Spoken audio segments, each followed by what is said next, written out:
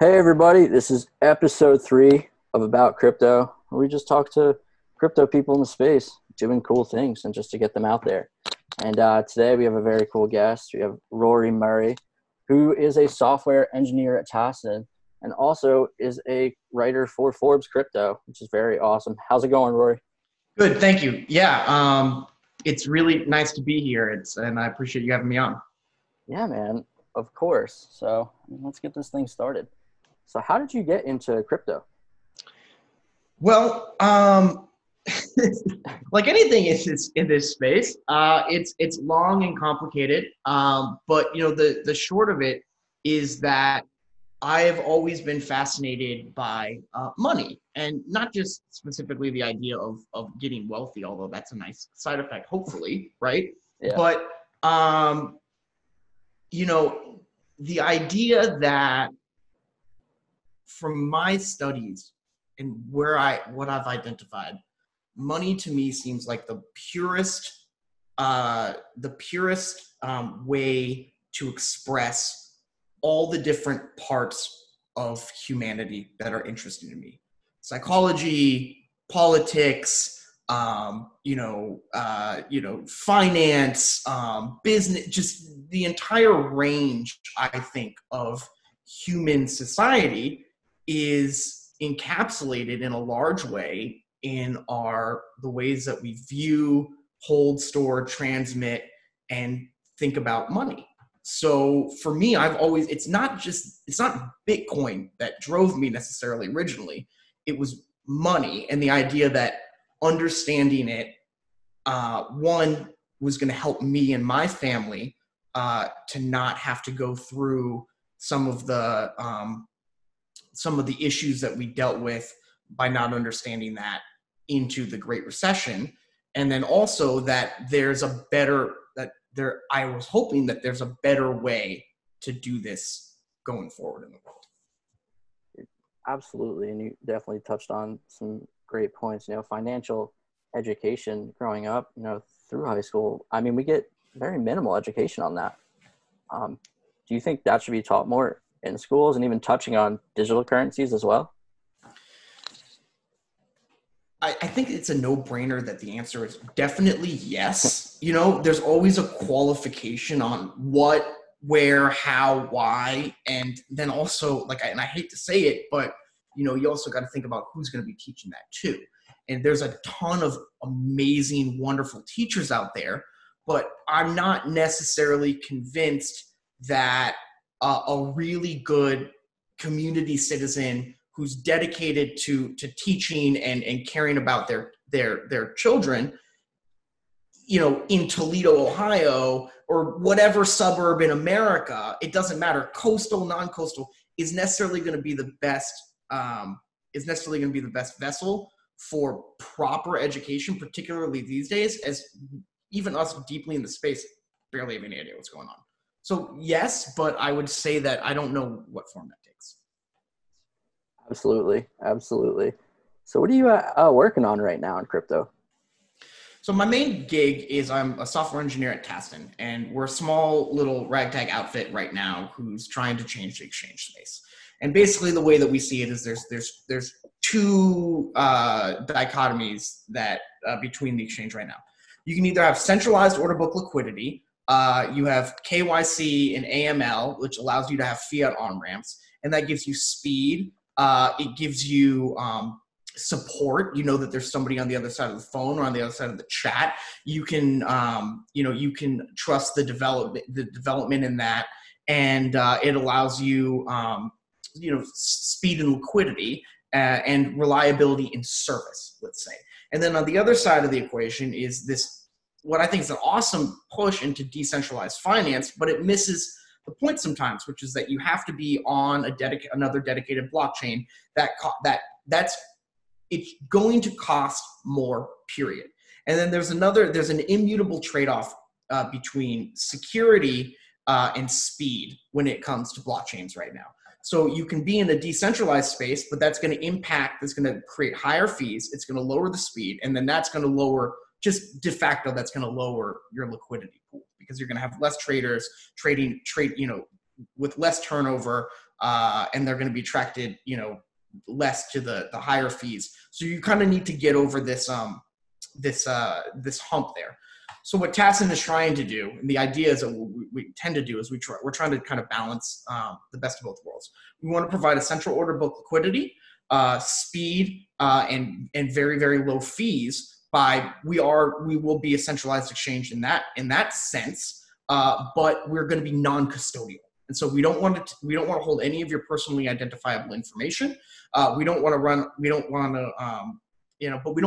own blockchain either.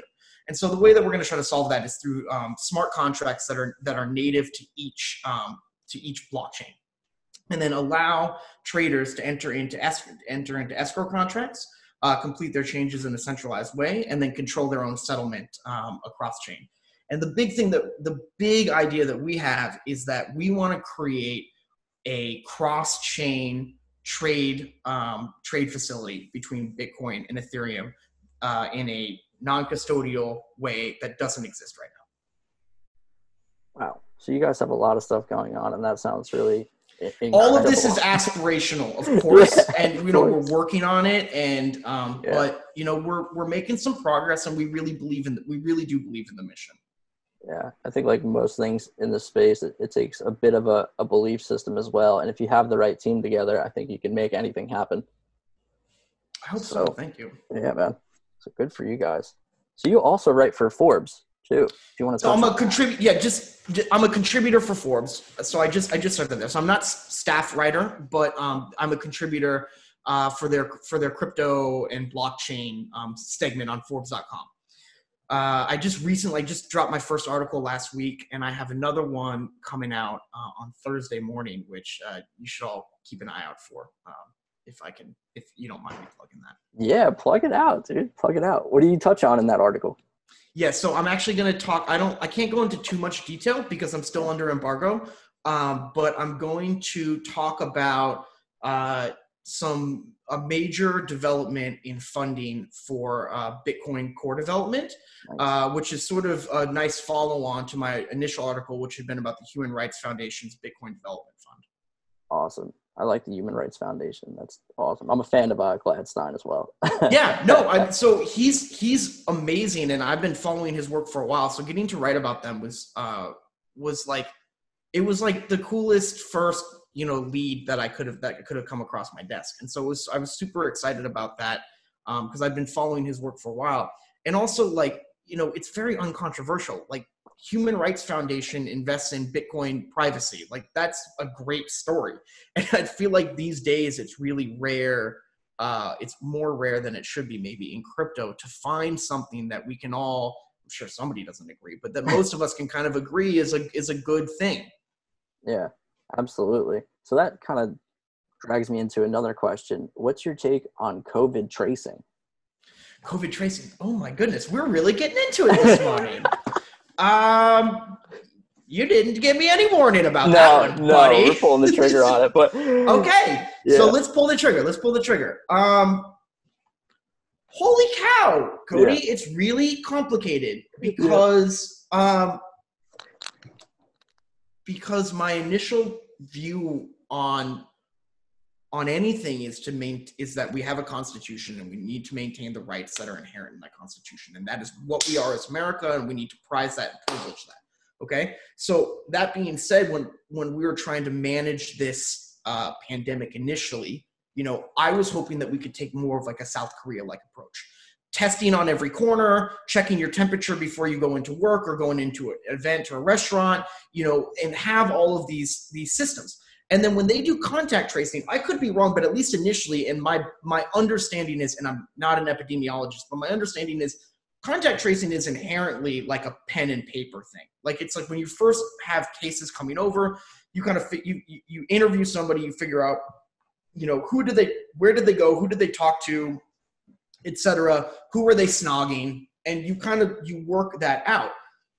The contact tracing that you're talking about, however, I think the whole reason that it's so controversial is that we both understand that this is going to be a technological solution, and it's going to be something that's basically it's going to be like the U2 album on steroids. It's like, I didn't just ask for this, it just showed up on my phone. Yeah. And And that presents a whole different range of issues to me that aren't necessarily captured by the term. So do you think contact tracing is a good thing? Absolutely. Yeah, I think the big turnaround for me is when the privacy update on the new iPhone came out, and it says some of your apps will be tracing where you are and things of that nature to see if you came into contact with COVID or a hotspot. And I think that threw a lot of people for a loop. It's a little double speaky to call it a privacy update, don't you think? Right? Right?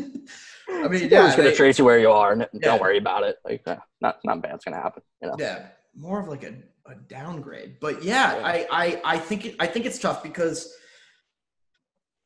I'm also a pragmatist, right? Like I didn't just like and I consider myself. I do think that real progress is made through a combination of absolutely unyielding belief and presence, and then complete pragmatism in implementation with the messiness of the world. And so I do understand that COVID, thankfully, hopefully isn't as bad as it maybe could have been, or we fear that some.